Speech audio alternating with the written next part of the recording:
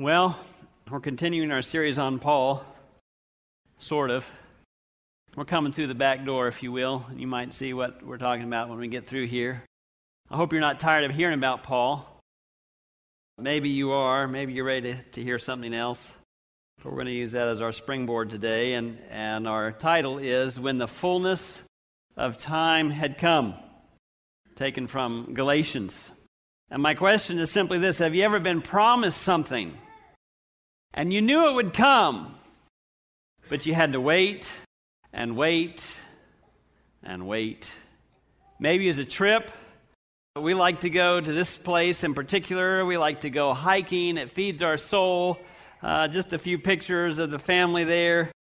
I think I could spend just a little bit of every day right there.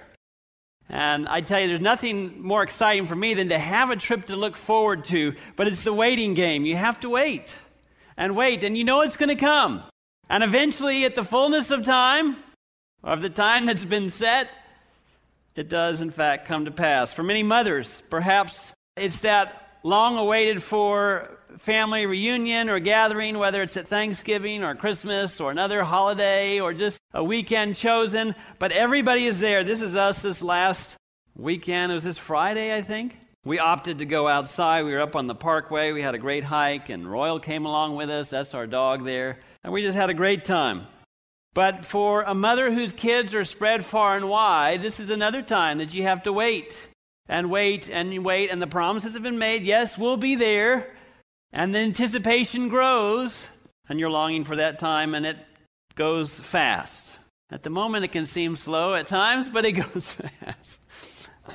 Maybe it's a woodworking project that Dad promised to work on with you. This is actually Matthew in his bomber hat. There's Royal again. It's a theme here, I guess, in his boots. He's measuring out what he wants to make. It's a boat out of walnut wood called the Swiss liner. That's right.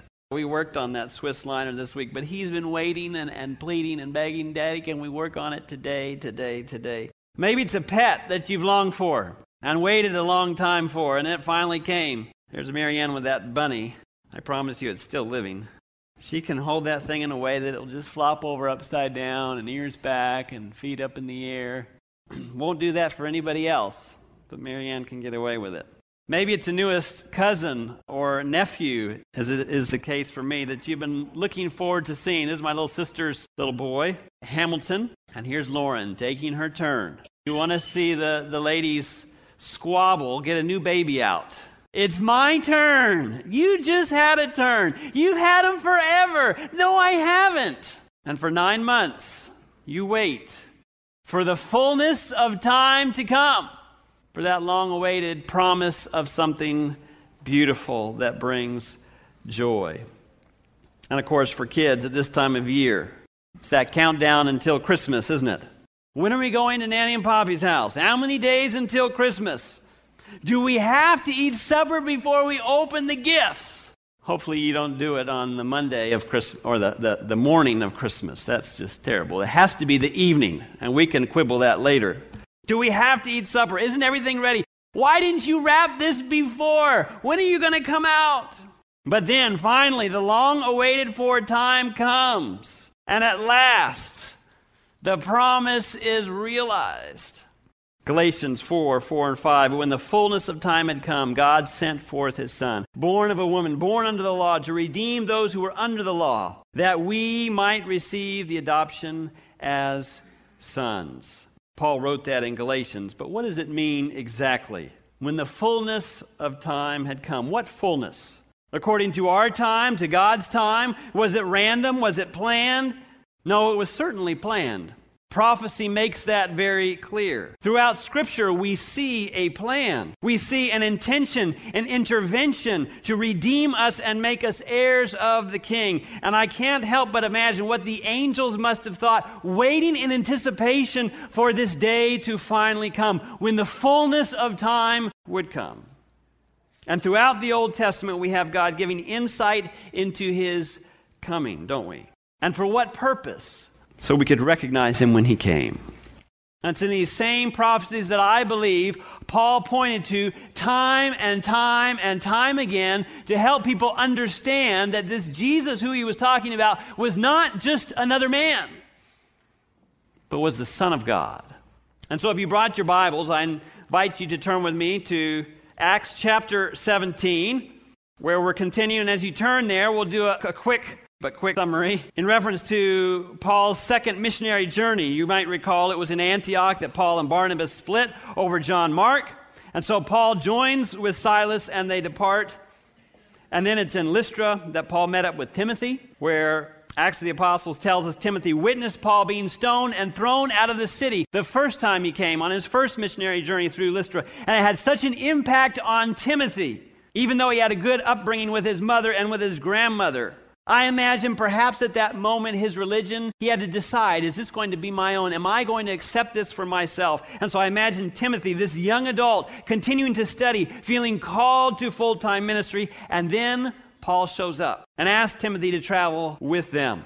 And then from there they traveled on, hoping to go to Galatia, but the Holy Spirit said no. Phrygia, again, the Holy Spirit said no. Then Bithynia, the answer returned was no. And then Mysia, and again, the answer was no. 4 doors slammed. We talked about that before. Somewhere between 300 to 400 miles that they traveled. But sometimes God says no. He has a different purpose that we don't know and we don't understand. Yet Paul sees a vision of a man telling him to come across the sea. Come over here to Macedonia and help us. And so, in fact, they board a ship and they depart. It went too fast. So they sail across the Aegean Sea to uncharted territory, bouncing in and out of cities until they're at Philippi.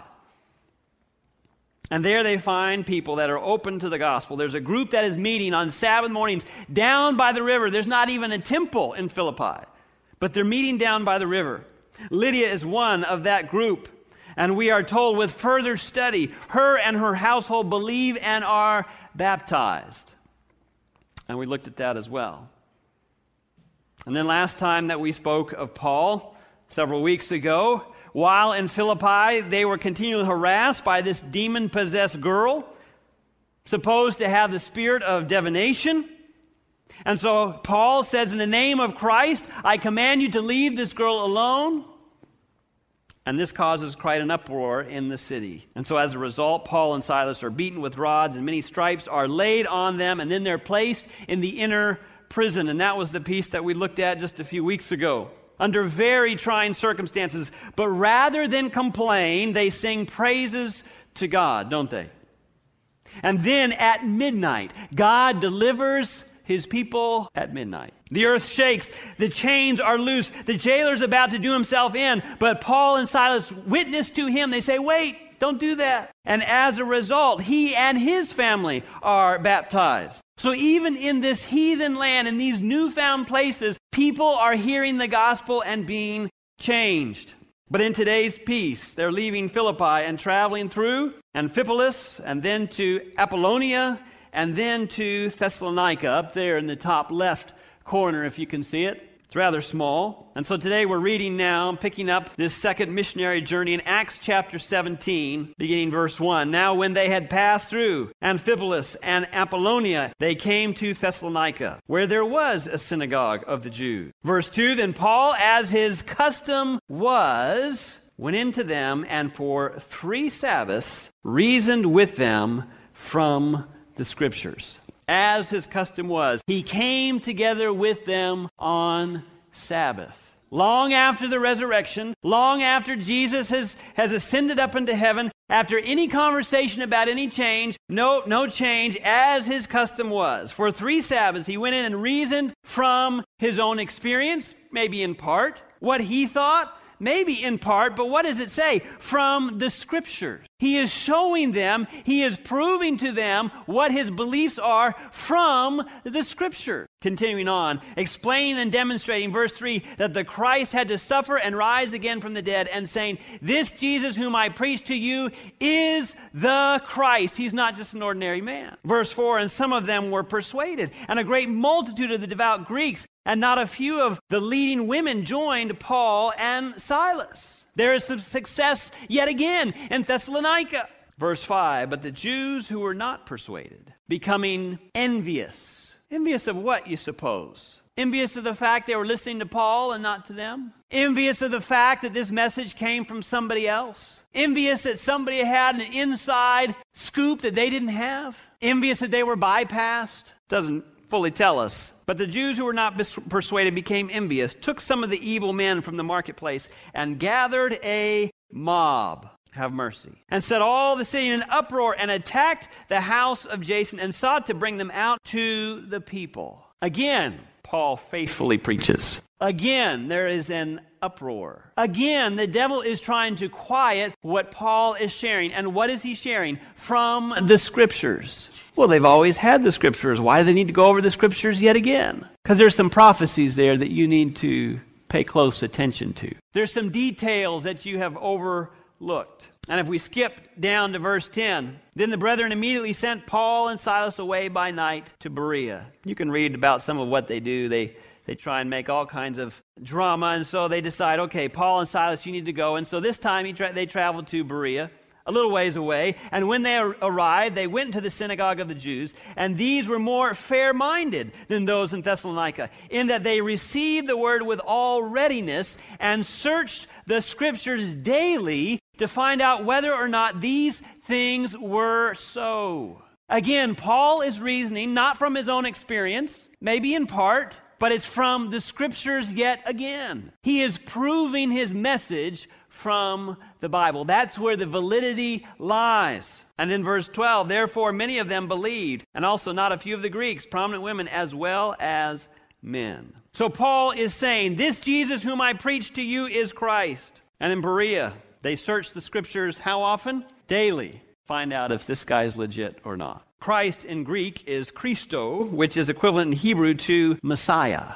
So they're studying the Scriptures to see if Jesus was a fulfillment, if Jesus was the Messiah, if Jesus was the one that they were expecting to come as the Messiah, or was he just another man? Have you ever wondered how the wise men knew that Jesus was born and where to find him? I mean, that one's a little easier, but I think it had a lot to do with the fact that they searched the Scriptures. They studied the Scriptures. They were informed by the Scriptures, the things concerning the Messiah. Verses like Micah 5, verse 2, Bethlehem, out of you shall come forth to me the one to be ruler in Israel. So where should we be looking? Shall I read it again? Bethlehem. You even pronounced it right. I don't know why you're so nervous. So they were studying these verses like Micah 5:2. And sure enough, in Matthew 2:1, Jesus was born in Bethlehem of Judea. It came to pass. And maybe Paul reasoned some of these things as well. But again, I come back to, how did they know when to look in Bethlehem? Did they just hang out there all the time? How did they know that in 4 BC, they should be searching for a Savior in Bethlehem, that is Christ the Lord? I imagine there were other prophecies that they studied. Do you remember the 2300-day prophecy of Daniel chapter 8? We read it there in verse 14. For 2,300 days in the sanctuary shall be cleansed. And I don't want to take all morning trying to unpack this 2,300 days. We do have study guides and lessons. We preach sermons on just this topic altogether. But as a whole, we have this 2,300-day prophecy. We understand Ezekiel 4:6. I have laid on you a day for a year, and how we apply that to this 2,300-day/year prophecy, how it says 70 weeks are determined or cut off for your people, for your holy city. So out of the 2,300-day prophecy or year prophecy, 70 weeks are going to be cut off for the Jewish nation. Literally amputated is the word. And so here we have one of many time charts we use. We have the 2,300 days. We have these 70 weeks or 490 years determined for God's people. But then, of course, when would it start? We have to ask that question. And for that, we go to Daniel 9:25. Know, therefore, and understand that from going forth of the command to restore and rebuild Jerusalem. Well, the decree to rebuild Jerusalem, we know, was given in 457 BC. That stands undisputed. It's also there in Ezra 7. Command given by Artaxerxes, king of Persia. And so we have a starting date. Know therefore and understand that from the going forth of the command to restore and build Jerusalem until Messiah the Prince, there shall be 7 weeks and 62 weeks. And so here we have Messiah. Here we have some more math to do. Put those two together, we have 69 weeks. We know Messiah means the anointed one. And so Jesus was anointed at his baptism. We have further scripture for that too. Acts 10:38 says that when he went into the water to be baptized, he was anointed by the Holy Spirit. And so do we know when that was? Well, we do. Luke 3 verse 1 tells us, now in the 15th year of the reign of Tiberius Caesar. And then it goes on to talk about Jesus' baptism. And so we have these various pieces that a careful study of Scripture, we can put together this chart with a starting date when Jesus will be baptized in 27 AD and so on. But again, did the wise men come to his baptism? No. They came to his birth. So again, I ask the question, from reasoning from the Scriptures and from prophecy, how would they have put together when to come to Bethlehem? This is a little verse, obscure verse in the Old Testament that perhaps is a clue. Numbers chapter 4, verses 3 and 4. Not talking about Jesus at all. But it says, from 30 years old and upwards of that, but from 30 years old, all who enter the service to do the work in the tabernacle of meeting, this is the service of the sons of Kohath in the tabernacle of meeting relating to the most holy things. So for a priest to serve in the sanctuary, the most holy things, what age would they need to be? 30 years old. And at that point, they would be anointed, set apart for that special work. Now, Jesus came as a baby. He grew up, went through the various stages of development until finally, at 30 years of age, just like the priests of old, Jesus too was anointed through his baptism, set aside for a holy work. So it's very probable that these wise men would think to themselves, we know, and we could unpack the 2,300 days, knowing how long his ministry would be and so on, but we know when he's going to be anointed. We know where he's going to show up. We know that there's a good chance he'll be 30 years old when he's anointed. Now, how do you know he wasn't 31 or 34? And, they wouldn't have known that for sure, but they probably knew that it only made sense that at 30 this would take place. And so you do a little math, and you back up a little bit, and you can come to 4 BC. If we take 27 and subtract 30 years, and you might say, well, that's not good math. Well, it's because there's no zero, and it makes things a little confusing. Because there's no zero, you have to add a 1 when going from BC to AD, and, just scribble it out on a piece of paper. It works. It comes together. So the wise men were studying the prophecies, unlike the church leaders of the day, and they were aware of the times, and they were looking for a Savior at the right time in the right place. Desire of Ages, page 60, says this, the travelers, talking about the wise men, beguiled the hours by repeating traditional sayings and prophetic utterances concerning the one they sought. I mean, this prophecy does say this, and it ties in with that, and it ties in with the age and so on. Do you think? I think it's very probable we need to keep going. We have to check it out. We can't just say, well, I don't know, maybe not. This is a big deal. I don't want to miss it. Let's just at least go. At every pause for rest, they searched the prophecies, and the conviction deepened that they were divinely guided. Does that same divine guidance want to take us through his word today? To give us understanding today of the events that we must take notice of today?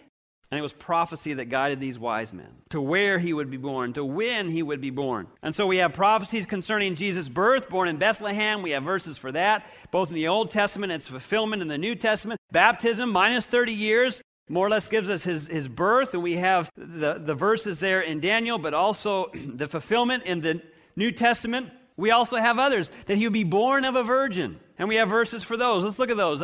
Isaiah 7:14, therefore the Lord himself will give you a sign. Behold, the virgin shall conceive and bear a son and shall call his name Emmanuel. They knew that again long before. What are you looking for? A virgin that's just given birth. You think they got laughed and heckled at when they asked if they knew of any virgin in town who had just recently given birth? And shall call his name Emmanuel. Well, Matthew 1:18 bears it out. Now the birth of Jesus Christ was as follows. After his mother Mary was betrothed to Joseph, after they were engaged, if you will, before they came together, before they were married, she was found with child of the Holy Spirit. We also know that Jesus was of David's lineage. For that, we can go to Jeremiah 23, 5 and 6. Behold, the days are coming, says the Lord, that I will raise to David a branch of righteousness. A king shall reign and prosper and execute judgment and righteousness in the earth.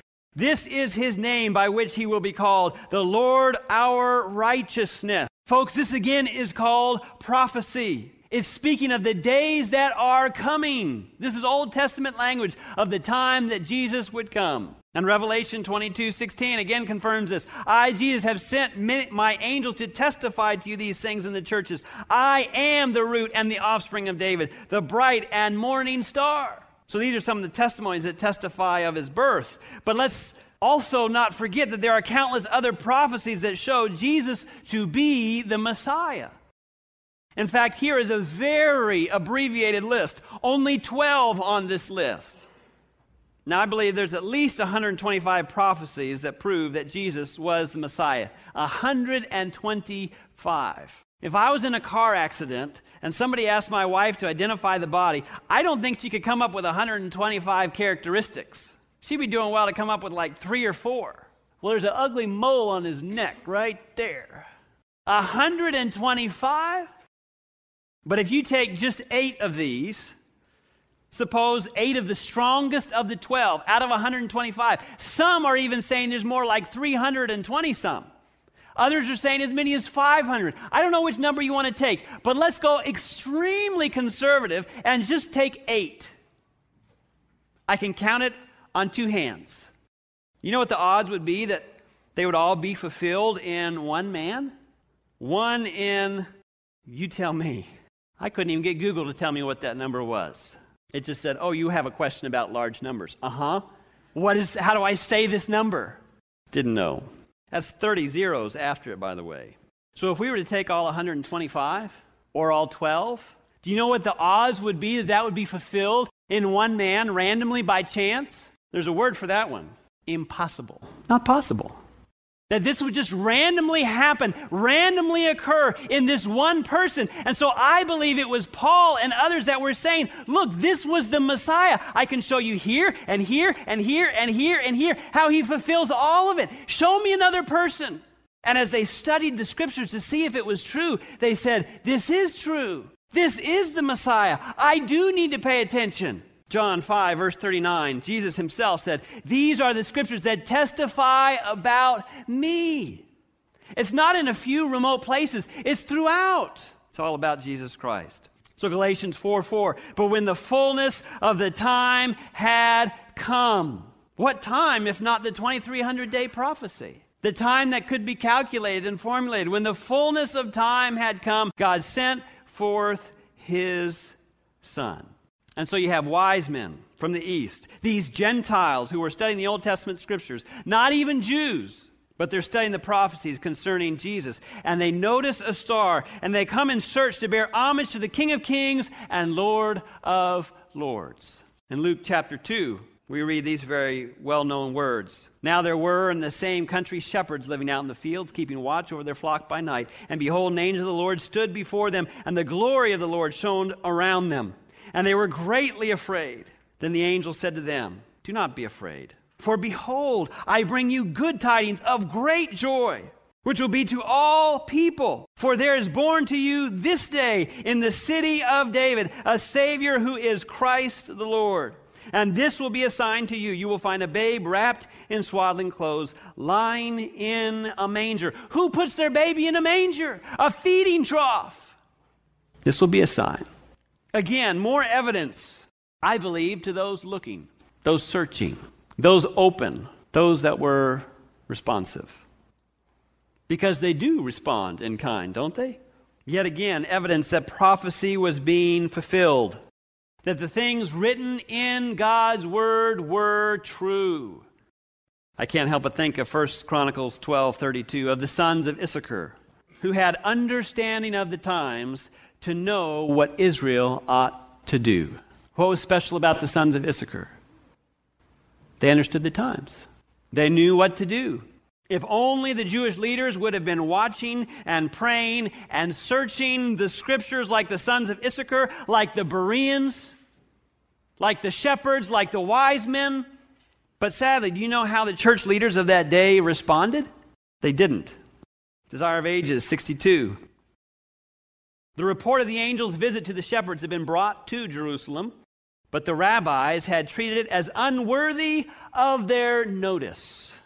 They themselves might have found Jesus and might have been ready to lead the Magi to his birthplace. But instead of this, the wise men came to call their attention to the birth of the Messiah, that they themselves might have found Jesus. But instead of this, the wise men came to call their attention to the birth of the Messiah, and pride and envy closed the door against the light.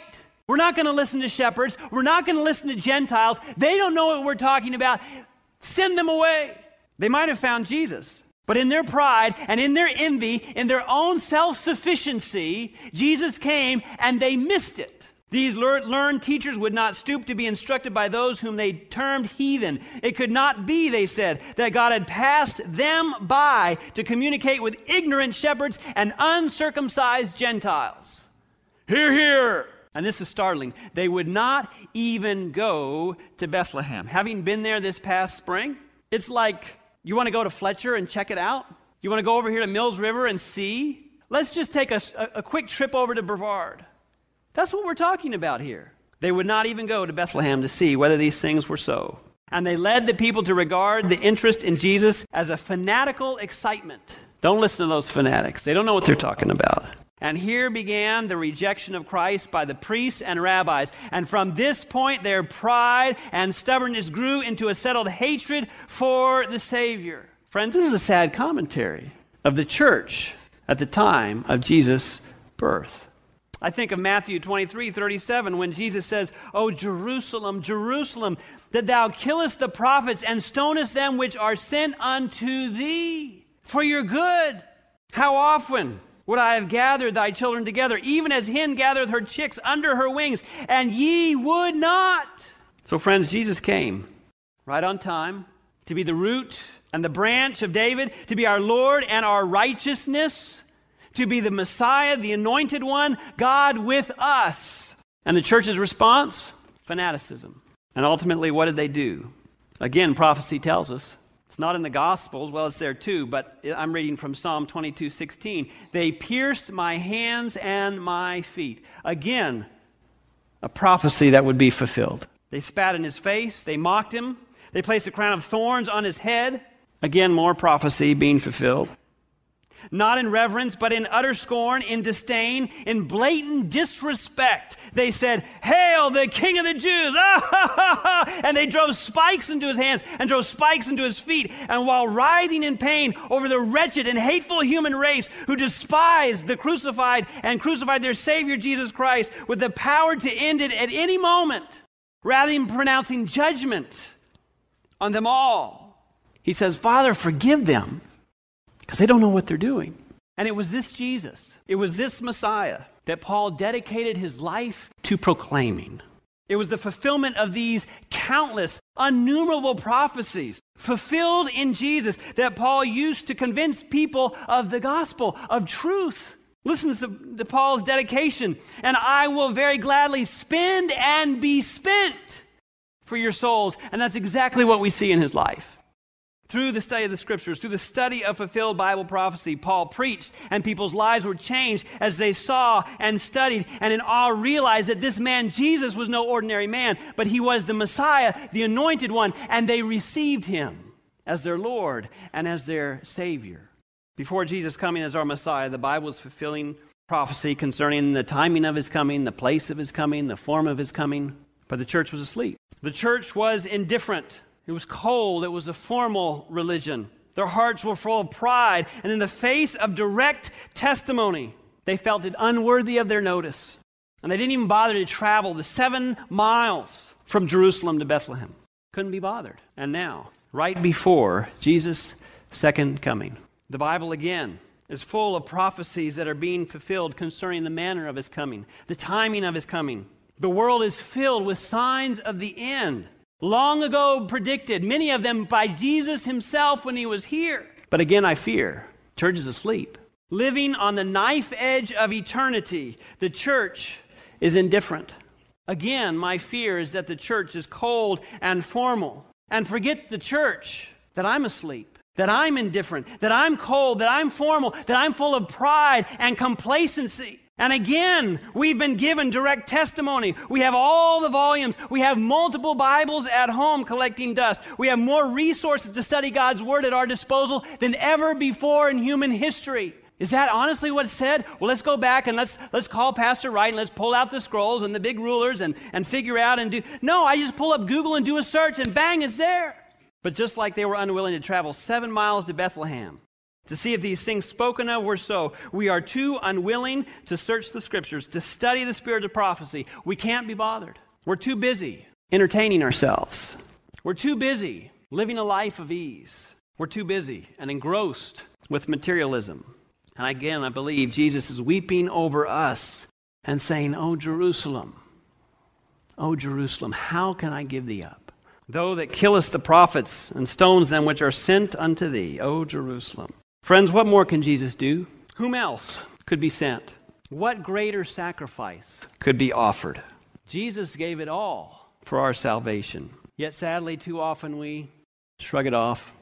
We yawn. But friends, the reality is we're living in exciting times.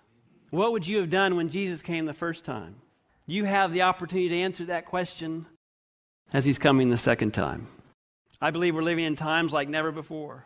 Prophecies are being fulfilled all around us. The world is groaning with evidence that we are living in the last moments of Earth's history. But I challenge you, like the Bereans, is it the most important part of our day to study God's Word daily, to find out if these things are so? Does Pastor Wright know what he's talking about? Does Amazing Facts know what they're talking about? Are these study guides true? Do we study them out for ourselves daily? And in the process, are we allowing God's Word to change us? I think it's time to start putting down our remote and start picking up our Bibles. To stop putting down our phones and speak more readily to the God of the universe, that we can be changed in the Word, by the Word, through the Word, that the same Jesus that came in the form of a baby will be born again in my heart and your heart today. That our incomplacency will be replaced with urgency, that our pride will be replaced with humility, that our indifference will be replaced with purpose and with mission, and that our cravings for things will be again replaced with a craving to spend more time in the Word of God. A craving for holiness, a craving for God in everything we do, a craving for a deeper level of surrender. Because the reality is, when the fullness of time has come, Jesus is going to come again. For those that he has redeemed, for those that he has purchased through his blood, for those that have said, "Lord, forgive me of my sins and cleanse me from all unrighteousness." For those who have said, "Lord, I have come not that you save me in my sins, but that you will save me from my sins." He's come for those who have said, "I want to claim you not just as my Savior, but as my Lord." And the promise in Galatians 4:5 is that in Christ we are redeemed from the curse of the law. That means we're redeemed from the penalties of the law, which I deserve. But Jesus took what I deserve that I might receive what he deserves. Remember that beautiful promise in 2 Corinthians 5:21? For he made him who knew no sin to be sin for us, that we might become the righteousness of God in him. So in Christ, we're redeemed. In Christ, we're forgiven. In Christ, we're empowered to live and bring glory to him. But best of all, we can claim adoption as his son and as his daughter, with all the full prerogatives of being an heir of the King. That's incredible. That's grace. That's freely offered. And we'd be a fool to pay it no attention. I don't know about you, but when Jesus comes again to get his kids, I don't want to be indifferent. I don't want to be filled with self or filled with pride or filled with self-sufficiency or envy or bitterness. I only want to be filled with Christ and him crucified. I only want to be filled with every good and perfect gift, which only comes from above, that I may be able to say, "Behold, this is my God, whom I have waited for, and he will save me." And that will be the best gift of all time. Dear Heavenly Father, that's our prayer today, that by your eternal Spirit, you will rule in our hearts alone, that you will be all-sufficient to us, that you will be our God, our Savior, our Redeemer, our best friend, and our coming King. May that be the wish of our heart this Christmas season. In Jesus' name we pray. Amen. This media was brought to you by Audioverse, a website dedicated to spreading God's Word through free sermon audio and much more. If you would like to know more about Audioverse, or if you would like to listen to more sermons, please visit www.audioverse.org.